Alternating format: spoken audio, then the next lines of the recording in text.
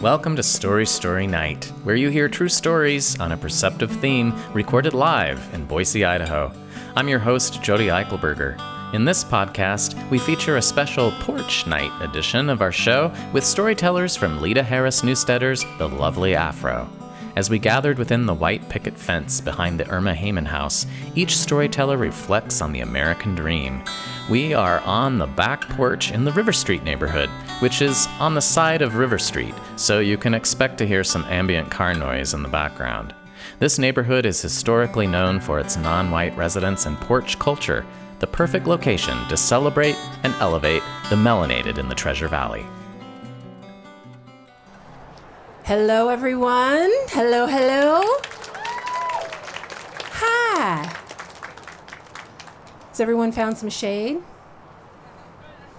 Where's my mom? There's my mom. She's a little bit sunshade. Okay.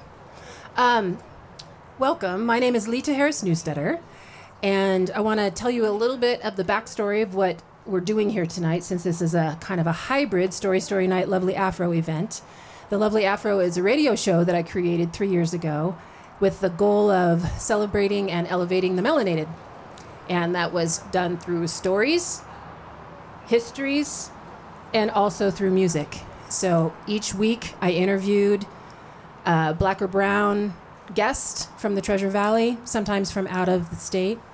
But I also supplemented the stories and the histories that I was gaining from them with music, also from our melanated musicians.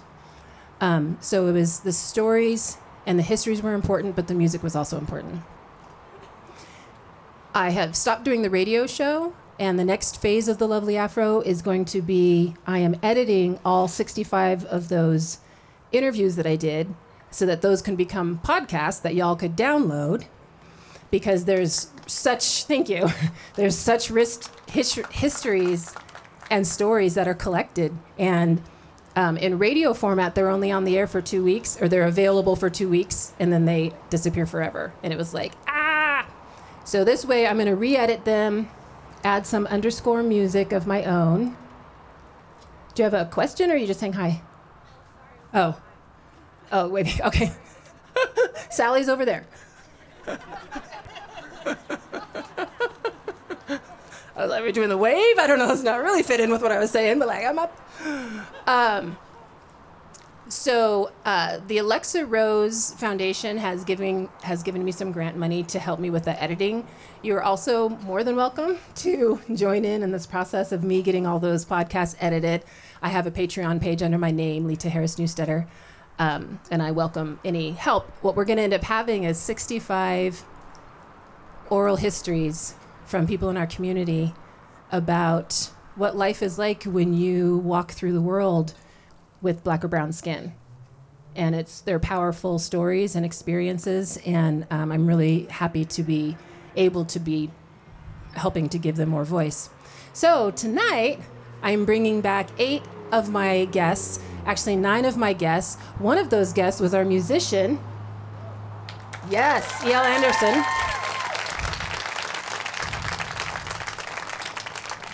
E.L. Anderson is a Boise-based musician who produces beats and plays the clarinet and sings to them, like you guys heard. That was awesome.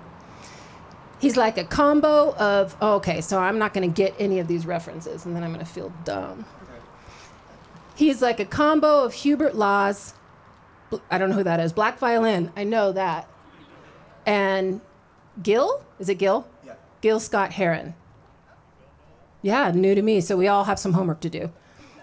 He's currently part of the Boise Artists Collective, 433 Illinois Street, and is drafting a short novel about a werewolf, if you can believe it. Very cool. Thank you. So he'll be providing some music at intermission at the close of the show as well. So he was one of my guests. And then the 8 storytellers that you're about to see were also all guests of mine. And so without further ado, I'm going to start this show off the way I started off my radio show. And welcome to the Lovely Afro.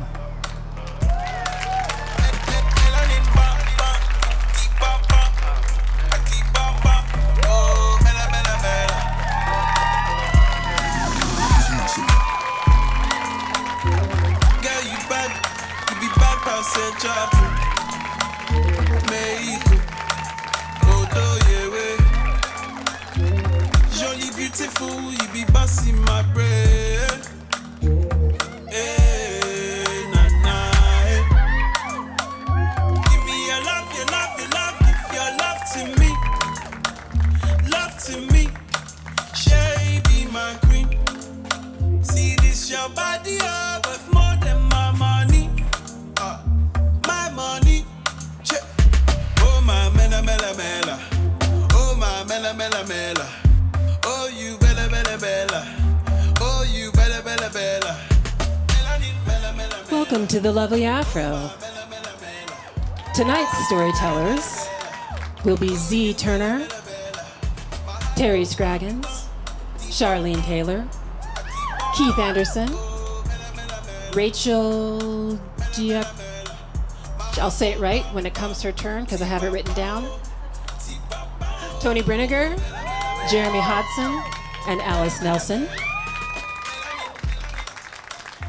At the refreshment table, we have some old school postcards that I made back when it was a radio show. It has Radio Boise on there.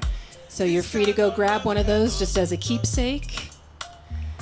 And let's listen to the rest of my theme song, Melanin, before the show starts. I give you all night. I make you feel almighty. Give me your love. Give me your love. Oh my mela mela mela. Oh my mela mela mela. Oh you bella bella bella. Oh you bella bella bella. Melanin mela mela mela. Oh my mela mela mela. Oh you bella bella bella. Oh you bella bella bella. My heart go bum bum, deep bum bum, a deep bum bum. Oh mela mela mela. Our first storyteller tonight is Z Turner. She's a senior at Boise State University studying pre-law with an emphasis in American government and public policy. She works in emergency medicine and adolescent mental health, and she enjoys reading, writing, socializing with friends, and spending time with her perfect puppy, Ari.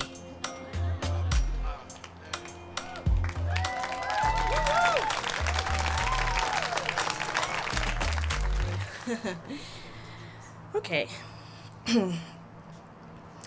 So a lot of people think that the American dream was handed to me on a silver platter because I was a black child living on and off the streets of Seattle with a single mother struggling with addiction.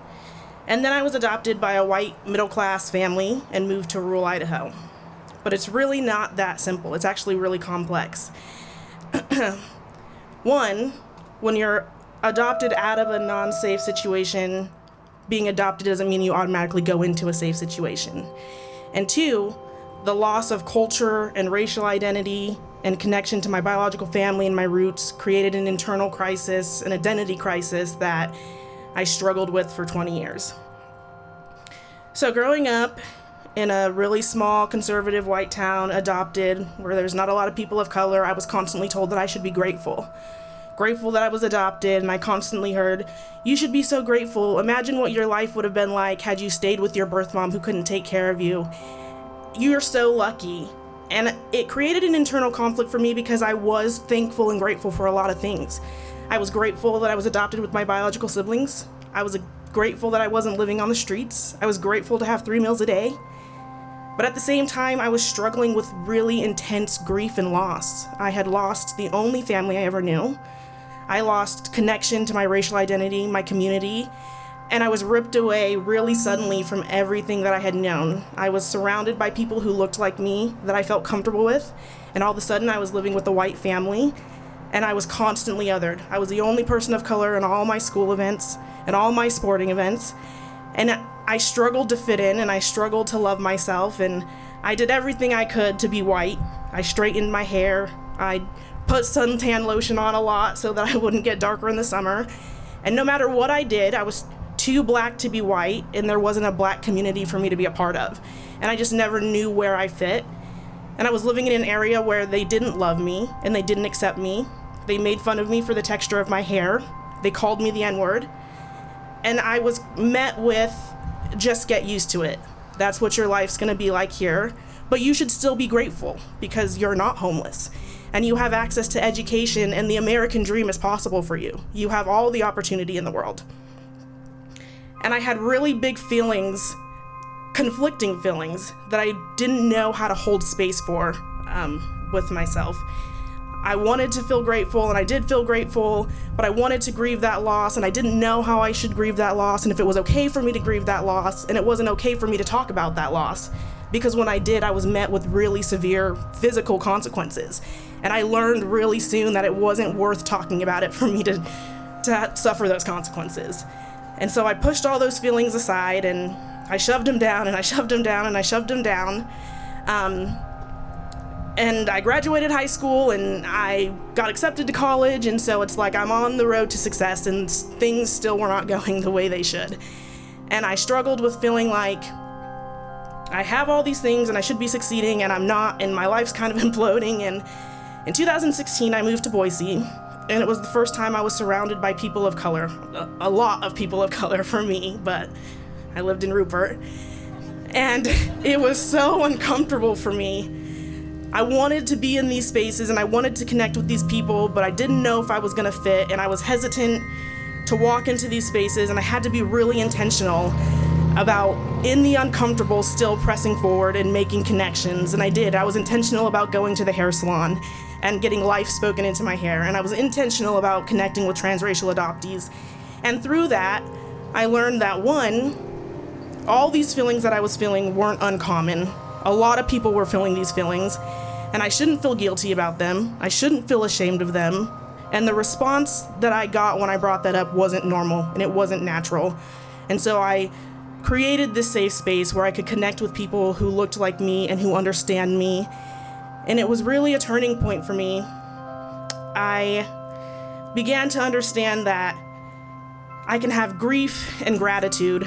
I can love my family and grieve the loss of the family that I lost. And all of a sudden I was holding space for all of these different feelings, and the self-love, I'm gonna cry.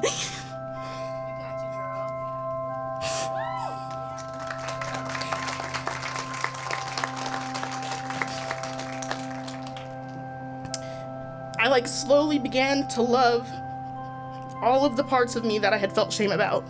My hair and my dark skin and my single mother who couldn't take care of me because she struggled with her mental health.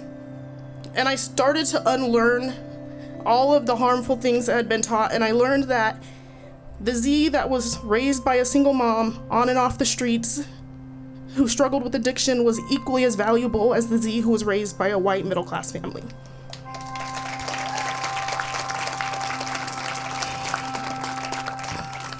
So I was a little bit stumped when they asked me about the American dream, and I felt like I really shouldn't speak on it because I did feel like I had been handed the American dream, right? Like, on paper, it looks like post-adoption Z has everything she needs to succeed. I have access to education, I am educated, I have a job that could be a career, I have amazing friends and family, I have a path.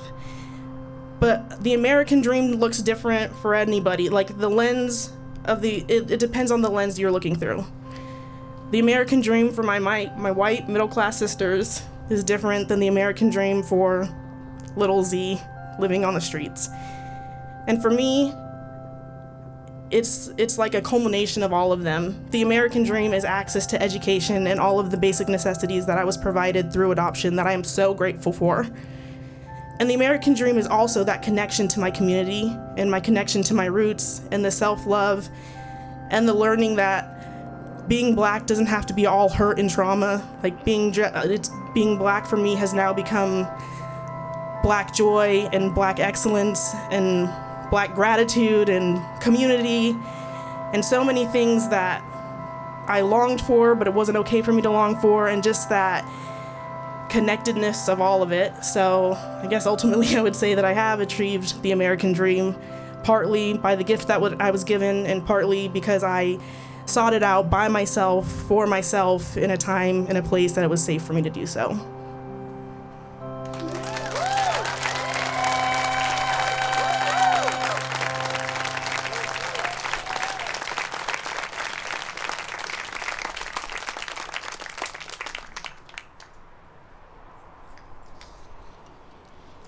Our next storyteller is Terry Scraggins. Terry was born and raised in Boise. They are a Foster alum, Navy veteran, licensed master social worker, and the director of the Gender Equity Center at Boise State University. They are heavily involved in the greater Boise community and are passionate about supporting others through the various hats they wear in the community.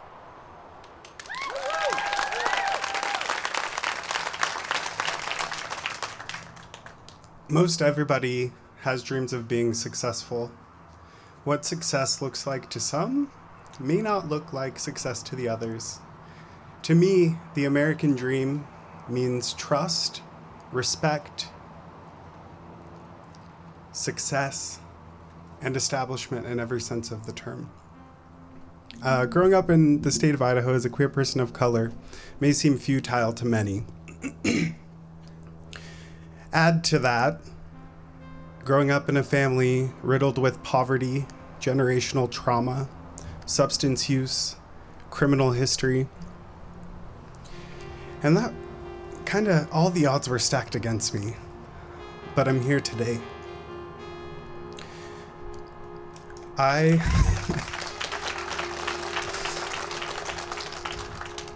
I started my advocacy journey at the age of 16 when I was in care. While I was in foster care, I lived in over 20 different homes during that 5-year period. I started advocating because I wanted other people to not have to go through what I went through. Fast forward to age of 34, where I am now the first person in my family to have a master's degree. I'm one of the first people in my family to own a home. I served in the United States Navy for 4 years. I helped lead the creation of a community health program at a local nonprofit, and now I'm working in diversity, equity, and inclusion at Boise State. But I still yearn for more, and I didn't even think about what is the American dream to me until I was selected for this story night. Because when I think of the American dream, I think about capitalism. I think about doing more work for less pay. I think about how I'm so established in the community and I'm on 2 boards locally and I'm getting ready to join a 3rd, and how I'm so involved. But in that comes additional struggles. I feel like people reach out to me and almost demand me to help them, and people it's expected and without even a thank you. And so when I was asked what is the American dream, I really had to turn inward and say, Terry, are you doing all of these things because you want to do these things, or are you doing these things because you live in a very white Idaho and you need to prove yourself to everyone that's around? I'm still figuring that out. I still am doing 4 million things. I graduated with my master's back in May, and don't ask me how, but I worked full-time and did a 20-hour internship and was on 2 boards, and then somehow thought it would be a good idea to train for the race to Roby Creek. So I don't know if I'm ever gonna learn. But I do know that I yearn to help people, and that is a passion of mine, and that is why I do what I do. I interned in DC in the summer of 2018 and presented a policy report to Congress and White House staff on how to improve the foster care system for LGBTQIA+ youth. And I do all these things because I want to break cycles. I know I'm a success story. I know that statistically I shouldn't be where I am today. And so, as I think about the American dream, what is it? It's a facade, in my opinion. It is something that we as a culture cling on to so hard. But really, what the American dream is it's us trying to navigate through this wild world that we live in with lots of questions. And within that includes joy, sadness, triumph, failure, and a plethora of other things. And so, when I think about the American dream and am I living it? I don't know. More to come, stay tuned. Thank you.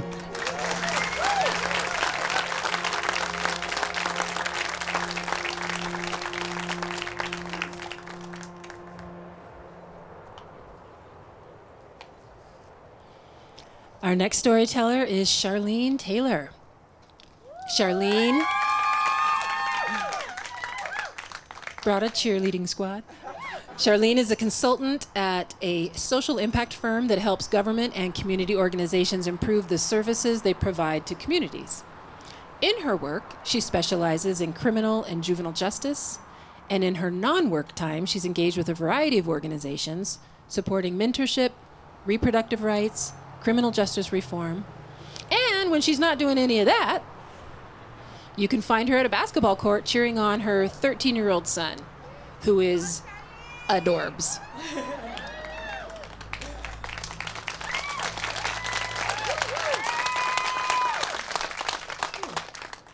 Wow, there's a lot of people here. Okay.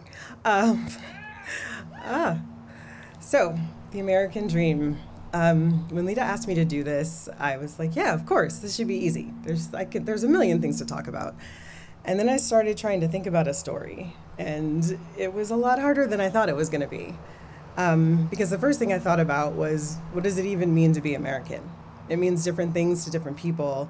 And for Black people in this country, especially those of us who are descendants of enslaved Africans, it means something completely different.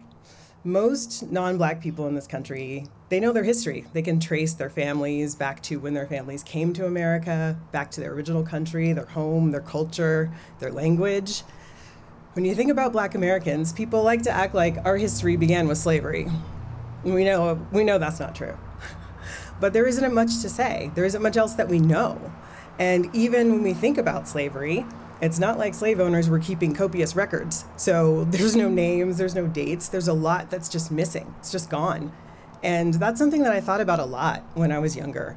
I grew up in Alaska, in Anchorage, and people are like, Alaska? But Anchorage is actually really diverse. And so I had friends from all different backgrounds. And so many of them had a connection to their culture that I just didn't really have. Ours was to the south. I was born in Miami, but it's about as far as it went. And so I always had questions. So the little bit that I do know about my history, I know from my dad's sister, Aunt Annie Ruth. She's our family historian. Until she died, she lived in the house that my dad and most of his 15 siblings lived in, or were born in. And it was the center of the family. The thing I remember most about that house is pictures. So many pictures all over the walls, almost top to bottom. And she knew the stories of everybody in those pictures. And she loved to tell the stories of everybody in those pictures. And the more she drank, the more interesting the stories became. One of the things that I heard often was that, by my generation, that I was 1/8 Cherokee. I was a little dubious, but she was like, of course, where do you think you got that nose? That's not a black nose. It's like, okay, whatever. But we really didn't know, and there was really no way to check. One of the pictures that I remember most clearly was a picture of a man and a woman. They looked like they were in their 40s or so, standing side by side, looking at the camera, straight faces. It reminded me of a Black version of that picture with the farmer and his wife. I think it's called American Gothic. I was like, it's like the Black version of that. And I asked my aunt, or actually I was looking at the picture, and I could tell it was really old because it had that like watercolory kind of look to it. And I said, I was young. I said, they look like slaves. And she said they were. And it just kind of stopped me because that was the first time that I connected the images that I saw in history books of enslaved Africans on ships and all of those things that we saw in history to people that were related to me. And so it was really, it was really stark for me. And it also made me want to know more because I still didn't know who those people were. I asked her more questions and she didn't really have the answers. So years later, thanks to the magic of science, we got Ancestry.com and DNA genetic testing. And I thought, this is the answer. This is where I'll finally get to find out where I came from, like what my background really is. And so I have an identical twin sister, and she got one of the DNA tests as a birthday present. And one of the cool things about twins is that we have the same DNA. So I was like, ooh, I get my answers and I don't even have to pay for it. So 2 for 1. Very excited about that. So the test came, she sent it in. We were very, very anxious to get the results. And the test came back, and there were lots of revelations. First revelation, I am not, as I suspected, 1/8 Cherokee. Not even a little bit. Not at all. Sorry, Annie Ruth. Not true. But the thing that was the biggest surprise for me is that I am 93% African. And I was shocked by that, completely shocked. I mean, everybody knows the history of slavery in this country. Thomas Jefferson, Sally Hemings, like, we know what was happening. I was surprised that anybody who was descended from slaves in this country was that much African and that little white. And fun fact, the white that I am, Swedish. That's like white. That's like super white. So that's part of the story. That's the first part of the story. The other thing that Ancestry does is it allows you to create a family tree. So I would go in my sister got the test in 2015, and every year or so I would go in and check and see if there was any new information. And so in 2020, I checked and I found this family tree that one of my cousins had been putting together. Had 153 names on it. And it went back from the most recent generation back like 6 generations. And I was looking through the tree and I saw that picture, the picture from my aunt's house. And there were names. And I was like, wow, like answers, like stories. And so I learned that the people in that picture were my great-great-great-grandparents, Nelson and Eliza McCall. They were born into slavery in the 1840s. They were emancipated in the 1860s. They got married when he was 25 and she was 20. They had 11 kids and a set of twins. That's where that came from. And it was so cool to get the details, to finally have some pieces of the picture. And I started to really just think about them and think about their life and think about what America was like for them. And I started to think about what they would think about my life, because my life is so different than their life was. My son, my adorable son, that Leta mentioned, is biracial. I am quite certain that my great-great-great-grandparents could not conceive of a world where their granddaughter, me, a black woman, would willingly marry and reproduce with a white man, or even be allowed to, right? Like, that's not the way it was. And children like my son were usually the result of unspeakable violence. So that's different. My friends, the wonderful cheering squad you guys heard here. I have amazing friends. All different backgrounds, ages, races, all of them very different from me. When I think about Nelson and Eliza, I'm pretty sure that everybody in their social circle looked like them, lived like them, had the same lived experience as they had. So that's a lot different. In their world, it was illegal to learn to read, and a formal education was a pipe dream. I think they'd be astounded to know that I have a PhD.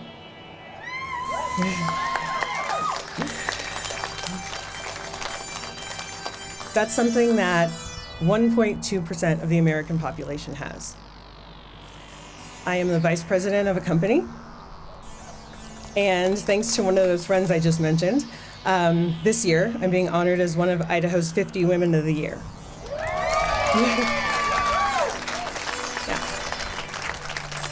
Idaho, one of the whitest states in the country. So when I think about my great-great-great-grandparents, and I think about my life and what they would think, I think that by every single measure that I can think of, I am Nelson and Eliza's wildest American dream.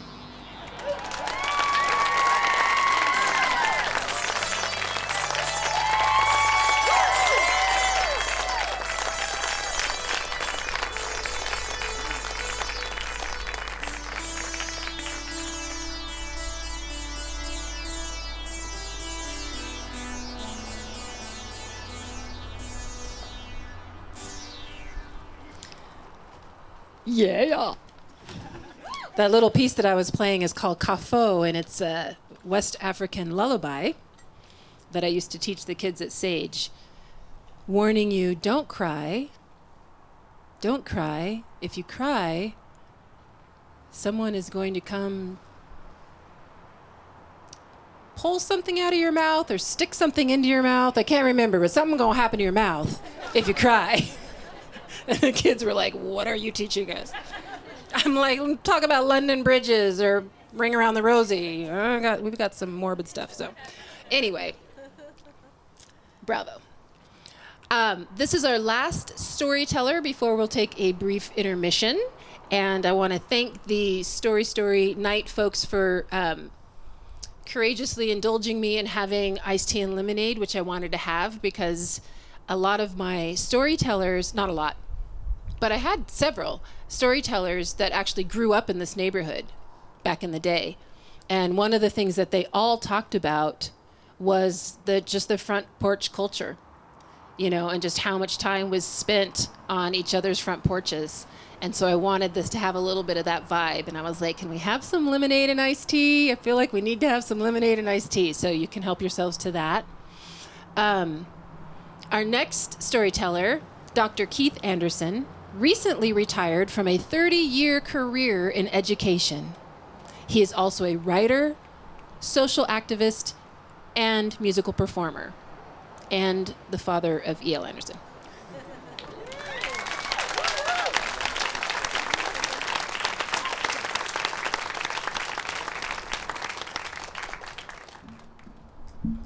You said in the email, don't touch the mic. So. Yeah, yes. Yes, you did. Anyway, I'm glad to be here. My name is Dr. Keith Anderson, and I don't believe in the American dream, never have. I believed in goals. And my mom, who raised me, and 5 other kids, taught us how to set goals and how to go for goals. So that's my story. I set goals, okay? And there was a time when I wasn't the best of people. We used to do in my neighborhood, we used to call them capers. Some of you old guys know what I'm talking about. We pull a caper. I mean, we're gonna break into your house. And I used to do stuff like that. And I got angry because my dad decided he didn't want to be a dad anymore. And they always tell you that divorce, the kids are resilient. And that's bullshit. It just is, okay? And I come from a pretty tough neighborhood. And it was hard setting goals and actually keeping them because somebody was always pulling you back into something you didn't really want to be in. And one time I was with one of my buddies and we was pulling a caper and I had to make a decision because the woman came home and I was in the house with her TV set. Okay, I wasn't watching it. And I had to make a decision real fast. I can run by, knock her down, keep the TV, make a few bucks. But what happens if she hits her head and something bad happens? And I don't even know what made me think that at that point. But I told myself, put it down. My friend had already left me in the house. He was gone. He saw her coming. And I said, okay, she's gonna see me and she's gonna scream, but at least she's gonna be okay and I'm gonna be okay and I'm not gonna be in jail. And from that point on, I decided to set different goals, okay? And goals that would make my mom, who was raising us, my mom worked at this bar called Ruby Lee's in Vallejo, California. It was a black bar.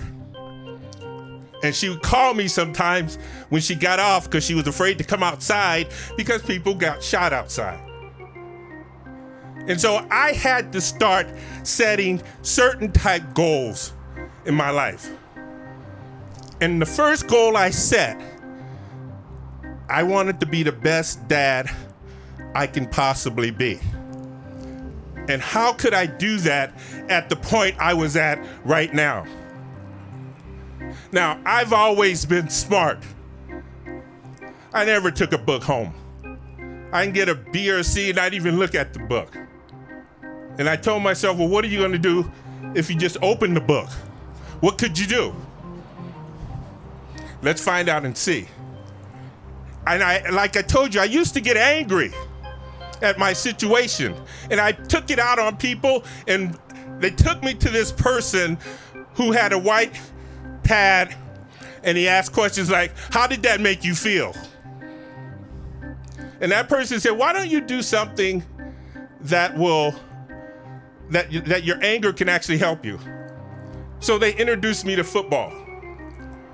And the people on the football field had no idea what was coming. Because my anger in me, that's what propelled me. It propelled me on the field and off the field. I had a payback. And I knocked people around, and the more I knocked people around, the more I got patted on the back. And I said, I'm good at this. And so I end up getting scholarships, and I start setting other goals. And I said to myself, if you want to bring kids in this world, you got to make this damn place a better place to be. And how are you going to do that? So I started liking people. Not trusting, but liking. And I started being that guy that everyone knew. I didn't care what color your skin was. I really didn't. If you worked your way towards me, I would work my way towards you. So it wasn't about dreaming, because I had to be awake. I didn't have time to lay down and dream. I had to set goals. I was the oldest. And any of you who are the oldest in a black family, you heard this. The others are going to do what you do. So I had to do something. And I did. And I played it out. I did my thing. And I realized, okay, since you got this communication skills with people from all different colors, that's what you're going to do. No, I don't want to do that shit. I don't want to do that. I want money. But it's kind of weird, because God has a plan for people, and it don't matter what you have as a plan sometimes. And he told me, I gave you those big old shoulders for a reason. And so I started working, and I've been doing anti-racism seminars here in Boise, Idaho for over 20, 25 years. I've been doing a lot of different things in that. But here's the caveat. Because sometimes you think you all that. And I did. Got my little PhD. Like she said, only 1% of the people got it. And I'm one of them, and so is she.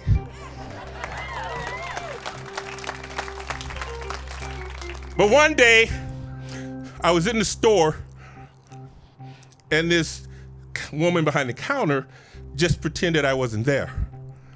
And I was not in a good mood. And I stood there, and I was about this close for cussing her ass out. Seriously. And she finally walked up. Oh, can I help you? I said, you could have helped me 60 seconds ago. And it made me mad for the rest of the day. And I go over to the bank, and I stand in line, walk up to the teller who was sitting down. And I said, wait a minute, man. You stood up and shook hands with everybody. Then I come over here, you just sit down. You don't even stand up. And now I'm getting all riled. And I'm standing there, and I put my stare on him. and he rolled his wheelchair back. I didn't see shit. I made it all up in here. He never stood up for those other people. I just saw it that way. And I said to myself, if you can't even see what's right there in front of you and you make up stuff, how are you going to fight racism? And it stunned me. And it made me think about my life. Was I faking? I think someone else asked that question. Am I a fake?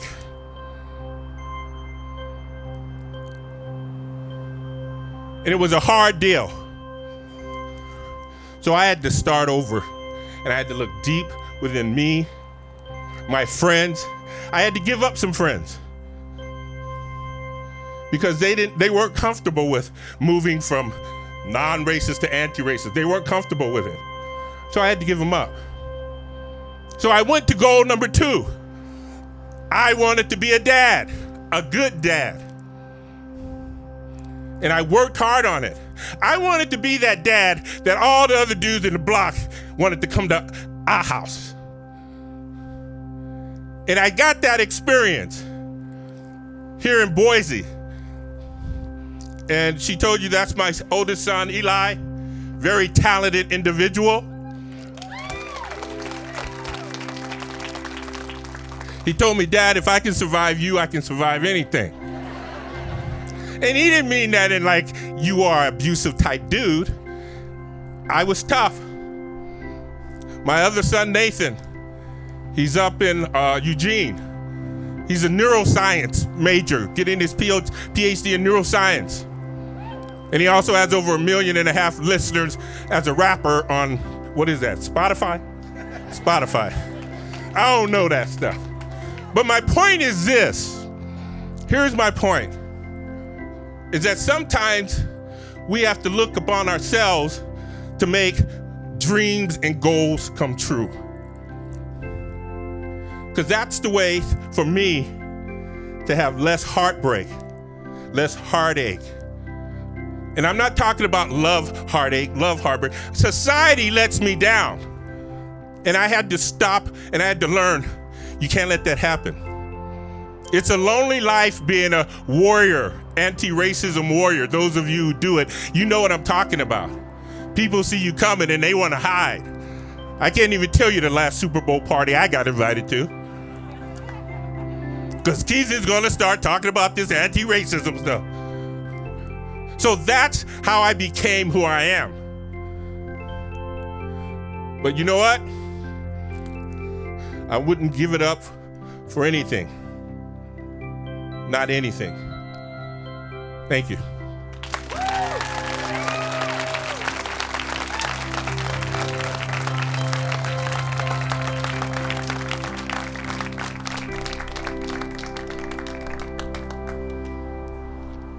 All right, we're going to have a little intermission. Get your tea, get your lemonade, do some chatting, but not with my storytellers. Leave them alone because I'm going to take them away for a minute. And we'll see you back here in like 10 minutes.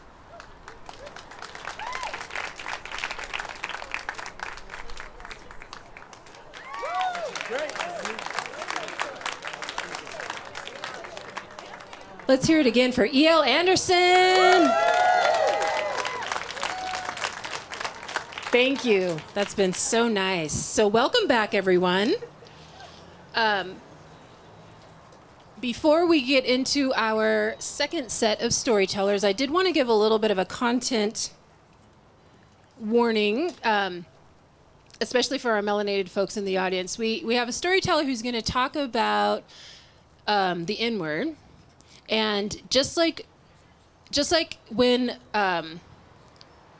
I did my radio show, we would have conversations with the guests about did they want to say the N-word or did they actually want to say the word? And like Zerena, I think you and I had that conversation because part of what she wanted to talk about was literally about what that felt like to get called that at work all the time when people are getting mad at her because she's trying to enforce a mask mandate. And so it really felt like, no, that's part of the story. The harm of that is part of the story. And I don't want to water it down, And so that was the same conversation we had with one of our storytellers who will be coming up. So I just want you to know that that it's with intention and it's with thought when we use that kind of language. And for those of us who are Black people in the audience, that word lands differently. And so it's just important that you know there's conversation around it and intention around it so that you don't feel disrespected when that story comes, okay? All right, so for our first storyteller of the second half, Rachel Diacogiannis.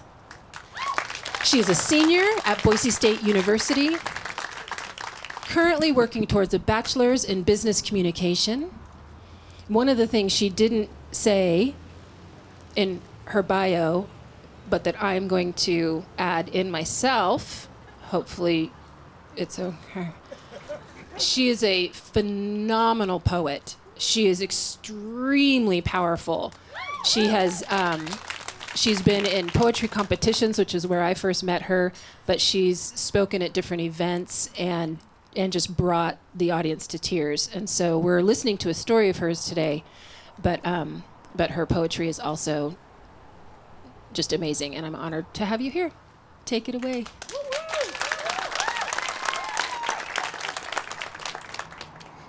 When I first think of the American dream, it's like everyone thinks of: a mom, dog, cat, white picket fence. And for me, that was always a part of my dream, more so in the sense of family. As a kid in Africa, orphaned, all I ever wanted was a family. And that dream became a reality when I was finally adopted. I was overjoyed. But I quickly began to see that the American dream of a family isn't all it's made out to be. I was adopted under pretenses of white savior mentality. Adopted not because they wanted to help a child, but adopted because they wanted the world to see them and applaud them for the things that they were doing and saving a child from the world that they would have lived in otherwise. I was adopted into a family of 10, me and my sister. And I only lived in that home for 4 years because after they were done showcasing to their community and after all the praises faded, nothing else mattered. I didn't matter. And my dream of a family was shattered. I thought I might have had a second chance when I was sent to a group home in Idaho. And I was sent there when I was only 12 years old. I thought that maybe I might have a community because I've seen movies. I've heard stories of group homes of how people connect and become siblings because they understand the struggle. But in that group home, things were not as they seemed. Outside, it was portrayed as this wonderful place that was bringing in these kids who had struggles and trying to help them overcome that. But in reality, they were inflicting more trauma and pain, using our stories as a way to gain profit. Again, my dream of a family was shattered. I lived in that group home from 12 all the way to 18 years old. Meanwhile, my family at home was still trying to come in and use me back and forth, back and forth, back and forth. Sometimes I'd go home for Christmas. Sometimes I'd go home for spring break. And all those times that I was going home, it wasn't because they wanted me in the home, but because my mom was speaking at a women's retreat talking about adoption, and she needed me there to showcase to the audience that she knew what she was talking about because she adopted a Black child. She must know what she's talking about. All I ever wanted was a family, and it wasn't until I graduated that I began to fully understand going to college, being a part of the BSA club, and finding inclusion within Boise, that I was finally able to understand that what I was looking for wasn't a direct family relationship, but what I was seeking for was community. People who saw me as I was and valued me for the things that I could bring to the table, whether they were gaining profit or gaining something from it. So I stand here as a testament that family is not the American dream, but it's a community that loves and values you for who you are.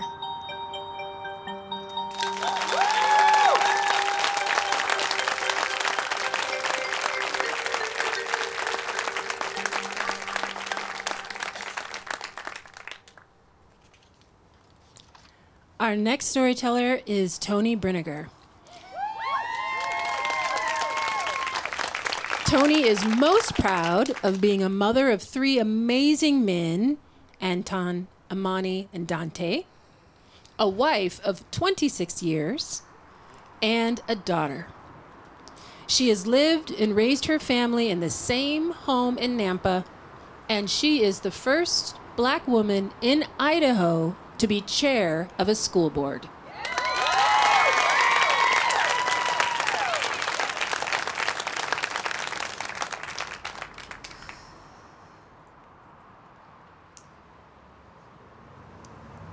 When you meet a Black person, we all, most of us have a shared story. And that story is the first time we remember being called a nigger. And I don't mean in passing or in a rap song. I'm talking about when somebody looked us in the face and said it with malice, and said it in a way to help us understand where we belong, which is not in that room. And for me, that moment in my life was 3rd grade. I was 8 years old. I'm from Idaho, and when people ask me, they see me, they meet me, and they say, "Where are you from?" And I say, "Idaho," and there's this weird look come on their face like, "Oh, there's Black people there." Yes.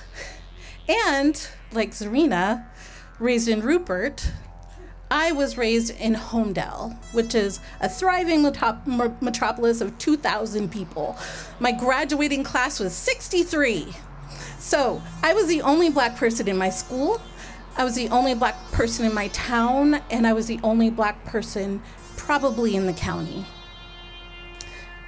But I was loved. My mother had told me this story about how she wanted to have a brown baby so much that when she was a child, she begged her white mother to buy a brown baby from the Sears and Roebuck catalog, which she did, which I think is pretty revolutionary, really, for rural Idaho. And so that narrative followed her for her whole life, and she's pale, blue-eyed. She's half Basque, but she takes after my grandmother. And so she left Idaho after she got her teaching degree and went to the big city of Denver, where she started teaching in public education, and she found this handsome, very enigmatic Black man to marry her.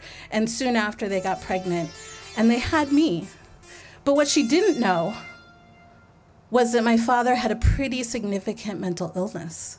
And as so much happens when you have a big change in your life, he started displaying wild, erratic behavior. And so my mother didn't know what to do, so she took us all back to Homedale, where my father's very dark skin stood out, and I can't imagine what it was like for him. We were just this side of civil rights. I'm sure it hadn't made it to Homedale yet, though. Fairly certain. So one day he left and he never came back, leaving my mother a single mother on a teacher's salary in the mid-70s, no less. So she quickly found another man to marry her, a blonde, blue-eyed farmer named Steve. And he was the best dad I could ask for. I was loved. I had 3 people in my life who were hardworking. They showed me what it was to be loved unconditionally. But they were all white. They had no clue, no model of how to raise this brown child. And so when we were walking down the Karcher Mall, 3 of us hand in hand, and people would stare at us the whole way we're walking. And my little self would say, why do people look at us? They would say kind things like, Toni, it's because you're so beautiful. And I believed it. Or I would lament about my dark skin versus their white skin, and they'd say, Toni, look at how the sun loves you. You don't sunburn. Look how beautiful your skin is. And so I believed it because they love me unconditionally. Why would they lie to me? I'm beautiful. I'm smart. I'm everything to them. I am their everything. I still am, by the way.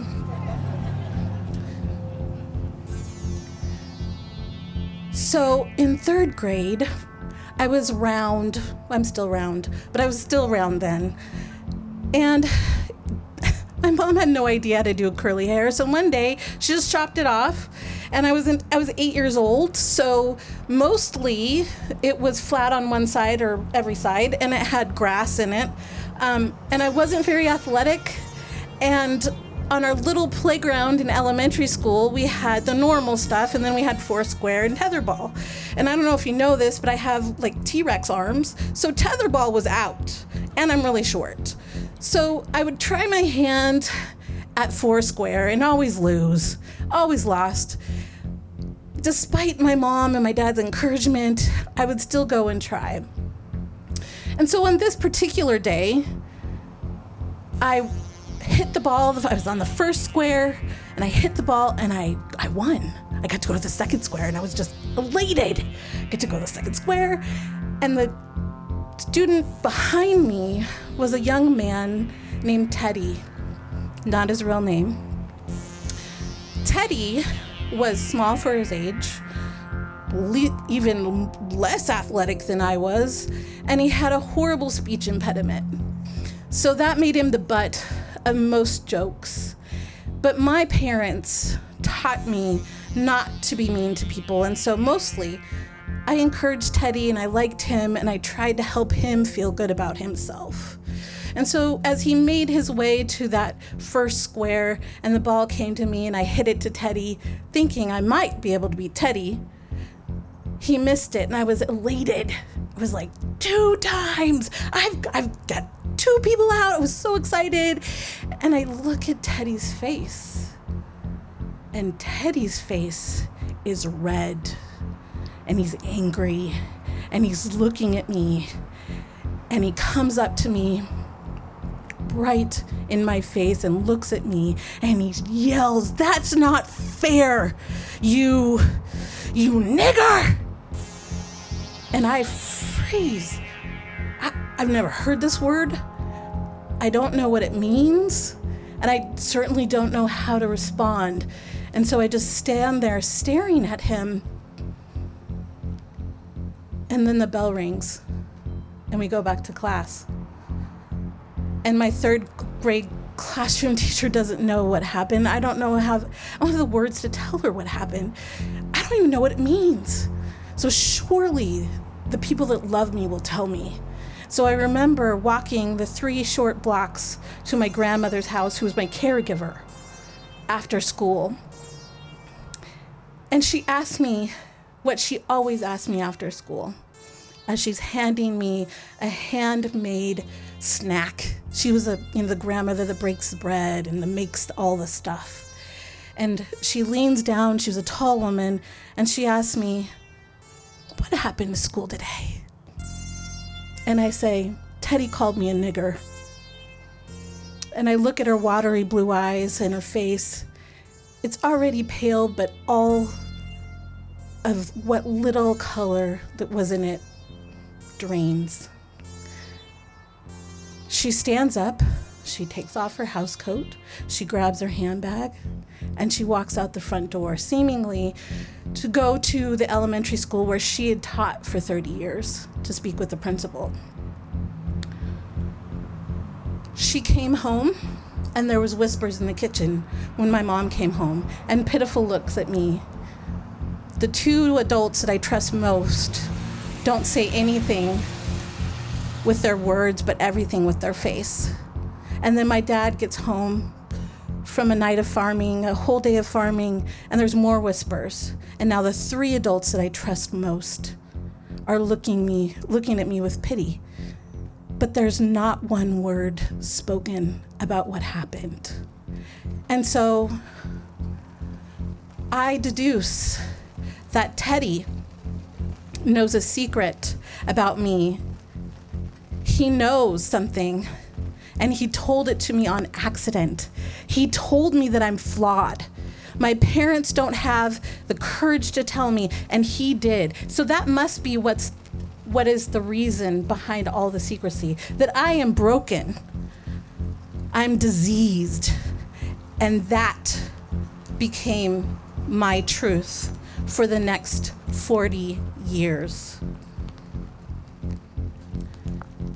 I had this underlying ticker tape of hatred toward myself, that outwardly I was happy, I was popular.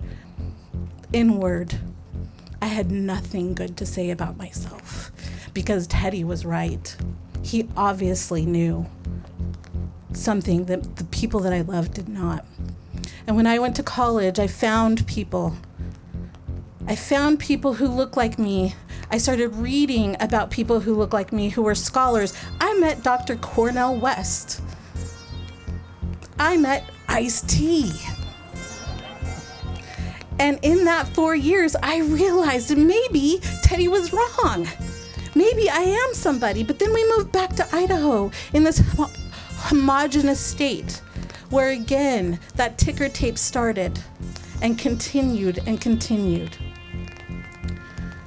And only with constant study, changing my feed to Lizzo and people who look like me, and telling my husband we will not watch a movie that does not have a person of color as a main actor. Of taking all this energy to reverse those messages, have I realized that I am worthy, that I am perfect, just the way I am. I've never told this story in public before. It is lived in me, it is festered in me, and by telling it to you, I'm releasing it. Because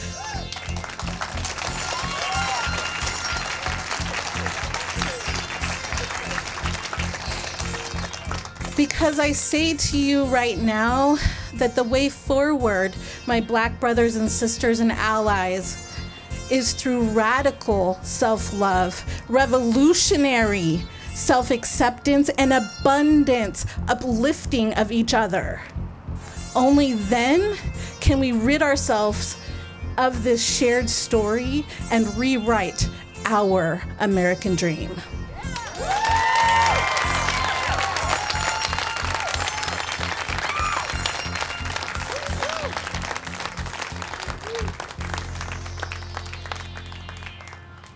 You done made those clouds cry. You're all fine, right? It's not that big of a deal, right? I know, right? It was like, it's my fault, because Jody and I were like, it's perfect weather. It ended up being absolutely perfect. Isn't this so perfect? It's like perfectly perfect in every perfect way. It's like perfect evening. Okay, let's start the show back up. Right? And Mother Nature was like, ooh, I love the smell though after the rain, right? To me, it just makes it even more perfect. Perfectly perfect. Our next storyteller is Jeremy Woodson. Jeremy Woodson is a husband, father of 2, home chef, and super fan of all things Minnesota. When not hiking, biking, or camping with his family, Jeremy can usually be found chasing frisbees in the park.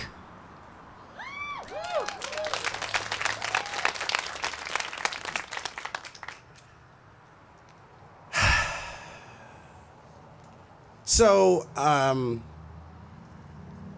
mom is a single mom who just so happens to be an educator.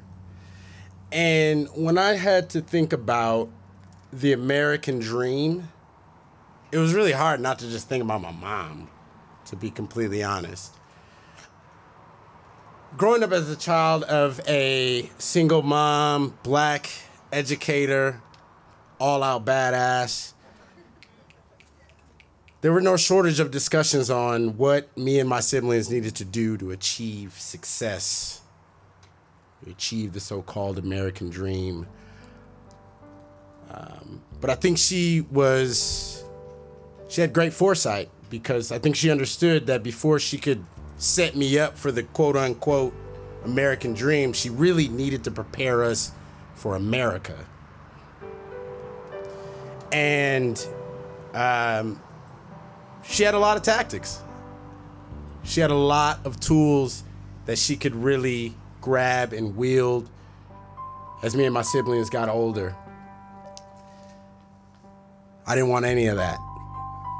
I wasn't interested in any of my mom's tools. I wasn't interested in any of her lessons, her techniques, how I needed to prepare myself for school, how I needed to walk when I was down the street, what I needed to do in stores, how I needed to carry myself. I didn't really want any of that. That was all in direct conflict with how I felt I needed to be seen. That was all in direct conflict with my own self-image as a young black boy growing up in Minneapolis. Mind you, that image wasn't mine. That wasn't of my own making or my own choosing. Well, it was of my own choosing, but not of my own making. But it was something that I adopted. I had seen, I internalized, I strove for, and none of it was actually very beneficial for me. I remember like I was the kid that we would all be sitting around when summer came, school was done, and I'd be like, yo, I still got homework assignments. And he'd be like, what, dude, it's summer? And I'd be like, nah, man, my mom got me on this book report. A lot of her lessons were really woven around this intense and intricate need to understand my history, understand our history, and all the greatness that lied within it. And she worked really hard to pull that out, even sometimes when it was, quite frankly, terrifying. I remember when she recorded the Alex Haley book turned into a TV series, Queen. Shout out to Halle Berry. And there's a scene in there where some newly freed slaves are enjoying a meal in a field behind a barn somewhere, and the Klan rides in, and it's like fiery firestorm, and people run, and food is kicked over into the grass. And I remember asking my mom, like, hey, can that happen to us? And she was like, no, baby, you ain't gotta worry about that. They're gonna come and get you in different ways. And I had to like really think about that. Like, what does that mean? I thought I was just gonna stick a knife under my bed and we was gonna be good. I was gonna protect the house. But my mom really had the foresight to be honest about what obstacles I would face, to be honest about the tools that she didn't have. She would tell me oftentimes, I'm gonna teach you what that school up there ain't gonna teach you. I don't know why she referred to the school as up there. It was actually just down the street. And I hated it. I had extra things to do. I had extra assignments. I had to think about stuff. I had drum group that I needed to go to and the Youth Connection Council. And, I met authors that I had no intention of reading or knowing or caring about. Jawanza Kunjufu comes to mind, and he wrote a little note to me on a napkin that said, Jeremy, always strive for greatness. My mom laminated it and gave it to me and said, you should put this on your wall.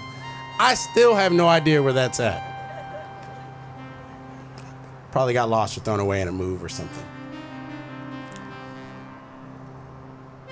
I was frustrated because my mom was giving me all these lessons and all these tools, and that felt so foreign to what I was actually seeing from my peers and what I wanted to strive for and the identity I was so thirsty for.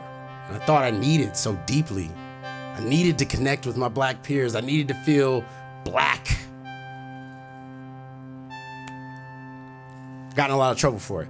I forget the term that was used earlier around breaking into homes and whatnot. We used to just call it hitting stangs. And I hit a lot of stangs. So it eventually became a problem. What was I doing? I was angry. I was definitely annoyed. My mother's lessons meant very little to me, and everything started to pile up. Police calls, multiple fights, getting kicked out of the house, 2 felons.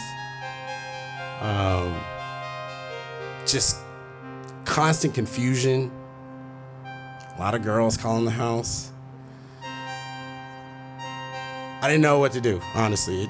I ended up becoming a major stressor for my mother. I had a younger brother who was kind of like, dude, you should chill.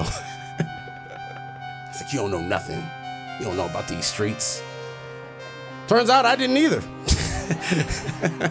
I wasn't in the streets like that before I chose to be. My mom kept me in the books, kept me in front of mentors, kept me in groups, so I could actually see more of what I didn't see regularly, more of what I felt so foreign to me. But I was still striving for that identity. I was still striving to make sure I could relate, I guess. Got bad. My mom was like, look, you can just give me the keys. Call me when you want to come and talk. And there were a lot of contracts that I eventually broke with her. A lot of promises that I also broke. My older sister was already out of the house, and even she was like, bro, you're wild. That all changed when I actually got the opportunity to leave the country. I don't know how they let me leave the country, but they did. First Costa Rica, then Italy, South Korea, all over East Asia.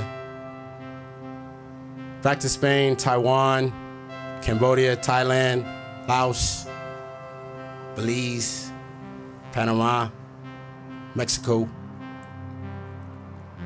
I don't really know what I was running from, but I do understand that I had a thirst for people and for food and for culture. And somehow I didn't know that I actually had some of that already. Somehow I didn't know that my mom's lessons were intricately tied to my thirst to go farther and to meet more, to see more, to experience more. I didn't make that connection. Eventually I was able to study abroad. After that I was able to work abroad. After that I was just kind of wandering with a backpack. And I think at one point I didn't even have a return ticket to come back from Europe, and I had no money, so I didn't quite know what I was going to do. My travels ended up taking me all the way to Barcelona, Spain, where I got to live for a couple of years, teaching, learning Spanish, chasing frisbees on the beach with a lot of my friends. And I remember being there and having all these talks with some friends from Europe, friends from all over the world about Brexit. And I had a good friend that was like, mate, you should watch out. See what's going on in your country. I was like, whoa. I don't know what accent that was. And I remember November 2016, it was I don't even know where I was when I had this thought, but I like to think that I was probably sitting in a plaza somewhere with a glass of red wine with my then girlfriend, now wife. But I remember thinking after the election, I can't stay here. I can't just be sitting out here not knowing what I'm doing, chasing paella, sipping wine, sitting on the beach in the sun, bouncing around the Mediterranean. I can't do that. I knew very well who was actually going to be harmed by the hateful rhetoric and by the demonizing that was now cascading from the White House. I knew what that was going to mean. My mom's lessons were the ones that let me know. And when all this talk about how we were going to fight back, how we were going to push back, how we were going to reclaim our narratives, when all that started to kind of bubble up, I just wanted to be a part of it. I just wanted to be down. Now, this was a different down from the way I wanted to be down before. I wanted to be like super down before, and I assure you, if I showed you the photos of me in high school, you would know what I mean. This was totally different though. It was almost like my mom's lessons were like always there somewhere floating around in my atmosphere. And even though I couldn't make sense of it at the time and I completely rejected it, it was all perfectly laid out for me. And I was super terrified. I didn't know how to come back to the United States. I didn't know what I was gonna do. I actually didn't know if I was actually employable because I had been doing so many different things and some of doing nothing at all that I didn't even know what I could do. But I remember thinking, like, if I don't go back and play a part, then how can I enjoy sitting out here with all this privilege? I'd already been ridiculed for sounding white and having a vocabulary, and I thought that was a bad thing. People wanted to know I was interested in skateboarding. I still snowboard to this day, shout out. And I hated all that stuff before. And now all these new skills, all these things that I really didn't even view as a part of me as a black identity, my black identity, now I wanted to really represent it. I wanted to use those same skills to come back, to try to affect change. I was lucky enough to have a college degree, so I figured I could just ease my way on back in. It was interesting to me that literally the image that I was trying so hard to attain had now completely dissolved away. I didn't think about those things anymore. I really only thought about my mother's lessons and all the techniques and all the ways that I needed to give back and all the reasons why I was prepared to do that. I now live in Boise, Idaho. That's cool. I didn't think I would ever live here. But I lived in enough places to know that, like, shoot, if I can survive in Busan, South Korea, where I was definitely the only black person, I can make it work in Boise. I now am proud to say that I get to work in advocacy. I work for the ACLU. In a state where some people actually hate the ACLU, which I think is just, like, if any other state should love the ACLU, it should actually be Idaho. I spent a great deal of time, I'm not a lawyer, by the way, just in case anybody's curious, I'm not a lawyer. But I do spend a great deal of time telling stories of empowerment. I do spend a lot of time telling stories of community. I do spend a lot of time telling stories of victory and how we get to reclaim narratives, how we get to reclaim ourselves, and how we get to own our own joy. I didn't think I would have to do it in such a heinous atmosphere, and I certainly didn't know in 2016 how bad it would get. But I do know what it felt like to have to come back and play a part, and I now know that that was always a part of my identity. Thank you.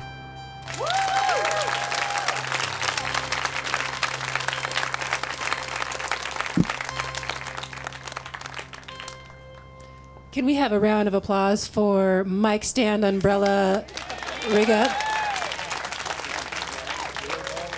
Saved me from the sun earlier, saved the mic from the rain, like MVP of the show.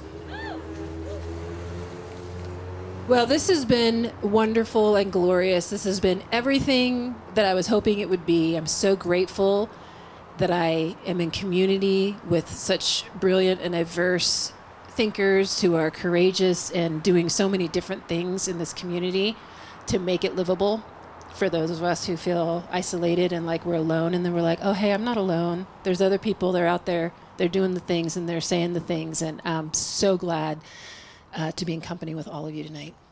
And so let's bring our last storyteller of the evening up, Alice Nelson.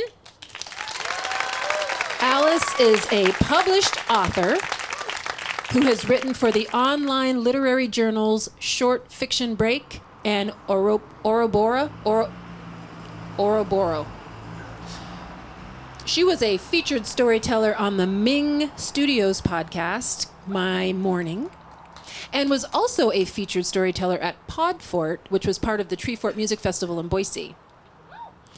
This is actually her second appearance as a featured storyteller for Story Night.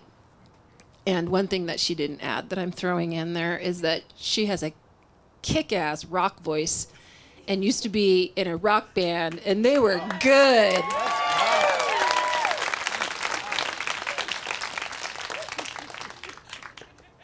Okay, I'm done ad-libbing your bio.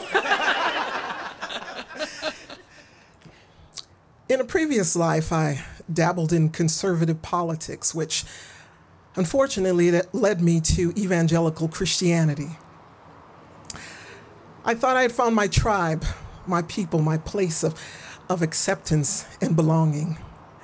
What I didn't know was that my inclusion in the group was conditional. Come as you are, the sign on their church said, but the terms and conditions were in fine print. Come as you are, as long as you're willing to change into what we think you should be. And I tried. I really did try to be that Christian mom and wife, that perfect conservative member of society, but it was exhausting. And it was exhausting because I couldn't be who I really was. And if I couldn't be who I really was, had I actually found that place of belonging and acceptance that I was looking for? That's rhetorical. So I went to their church. It was a Bible-believing church where they told me everything I needed and all the answers was in this vacant book of platitudes. This was a group of people who actually believed that the United States was God's favored nation because we were a Christian nation, and that the man was the head of the household, and that his wife was his silent partner who supported him and stood behind him, smiling like an idiot. Now, I didn't know what to do about this or these feelings that I was having. I just knew that I was starting to unravel when these people that I had known for many years, began their rapid descent into the delusional world of MAGA, where truth became lies, and then these lies became gospel. What I didn't know then was that it was the beginning of my deconstruction, my break from this prison of belief. Now, the truth was I never really thought about what the American dream meant to me, not even at a church where it seemed like it was part of their philosophy. The truth was the phrase always struck me as cliched, something you'd hear on the 4th of July or at a political speech meant to rally the base. But when I thought about it, the truth is that the American dream is an illusion. And it's an illusion that can only exist if the nightmares that Black and brown people have endured and still endure in this country are ignored. But the funny thing was, I didn't really think about this until people that I thought was my church family had ripped off their masks to show me exactly who they were. But I'm surprised because I'm surprised I didn't come to this conclusion earlier. Like during my 6 years of being bused into a white neighborhood to attend junior high and high school. Schools where we weren't wanted, where swastikas and niggers go home and niggers go back to Africa spray painted on the walls were an all too common occurrence. And I still didn't reach this conclusion when I applied for a job. And when I came into the office, all of a sudden they weren't hiring anymore. The shocked looks on their faces told me everything I needed to know, that they did not expect me to be Black. And I still didn't reach this conclusion when, during my days of singing in the rock band, I auditioned for this group that was looking for a female singer. So I went to the audition, did my thing. I thought it went really well. So they said, hey, wait outside, we're just gonna discuss it a bit. And I thought, oh great, they're gonna make that decision tonight, one way or the other, so I would know. Then the guitar player walks out, kind of sheepishly, and he says, I really liked you, but the other guys threatened to quit if we hired a black singer. Now, those experiences, as difficult as they were, they didn't affect me in the same way because those people didn't know me. They made a judgment call about me based solely on the color of my skin, so I could write those motherfuckers off. Who gave a fuck what they thought about me? They were outliers, anomalies, fuck them. But when people I put my time in with, people who I thought I had made lifelong friendships with, when they turned their backs on me, because they refused to hear me when I said, hey, this country doesn't work the same way for everyone, that's when the realization hit. Because these people couldn't imagine that their bumper sticker theology of American exceptionalism in the land of the free and the home of the brave didn't resonate with everyone. They couldn't understand me anymore. They were disappointed in me because I wasn't the happy, smiling Black Alice they had grown accustomed to. You know, they could take out their get out of jail free card, slap it down on the table and say, hey, I have a black friend, so I can't be racist, when they said racist things. Or, hey, my black friend Alice agrees with me, so they didn't have to listen to another person of color calling them on their bullshit. They used me to justify their soft bigotry, and I was a fucking ally. And I did it because I wanted to fit in, because I wanted to belong, even if it was to my detriment. But I knew that my time with these people had run its course when these Bible-believing, loving Christians didn't love their neighbors enough to wear a fucking mask or stay home from church for just a little bit till we could figure out how to function in a pandemic. Then they began saying things like, oh no, the left's gonna use COVID to make worshiping illegal, and I'm being persecuted because they're asking me to stay home. Then they started posting things like All Lives Matter to counter the Black Lives Matter movement, and then said disgusting things about George Floyd after he was murdered. That is when I permanently closed the door on that life. I began to see these people with a different set of eyes. It was like in that movie, They Live, when the guy puts on the special sunglasses, which allows him to see the monsters hiding under the human masks. I challenged their way of thinking, and I became the enemy. So they blocked me on Facebook and pretended they didn't see me if we ran into each other in the grocery store or the coffee shop.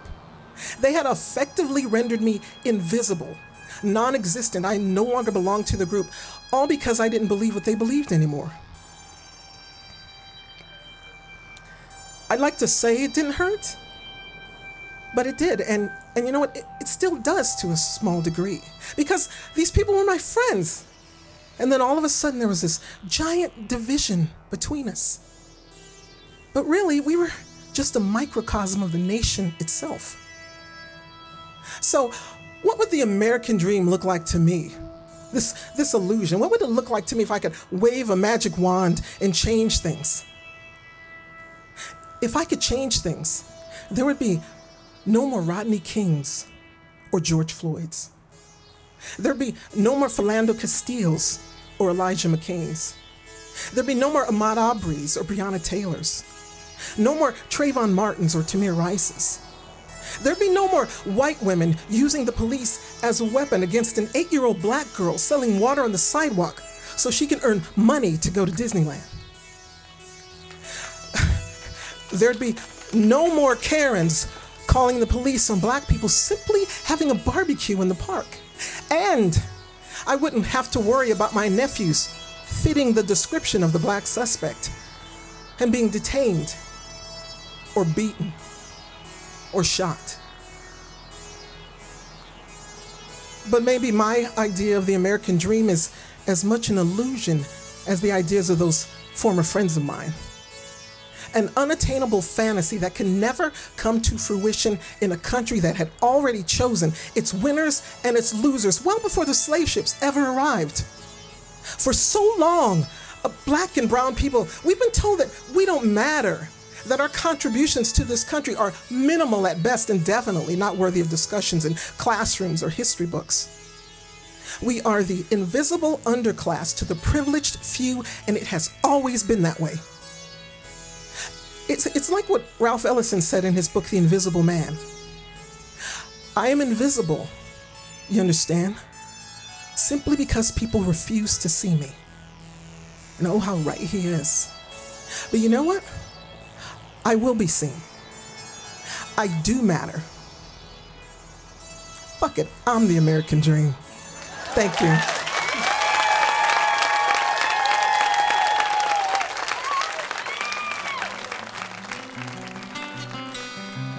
Thank you for listening, and a special thanks to the City of Boise, the Boise City Department of Arts and History, and the Erma Hayman House for hosting us. Story Night is funded in part by the Idaho Commission on the Arts and the National Endowment for the Arts. Thank you to our media sponsor, Radio Boise. Podcast production is by Stephen Baldessari. Our theme song was composed by Dan Costello. You can rate and review this show on Apple Podcasts. Have a story? Call the Storyline at 208-917-1970 and leave a message or email us at story@storystorynight.org. Please subscribe to Story Night on Apple Podcasts, Stitcher, or wherever you download your podcasts. I'm Jody Eichelberger. Thanks for being a part of our story.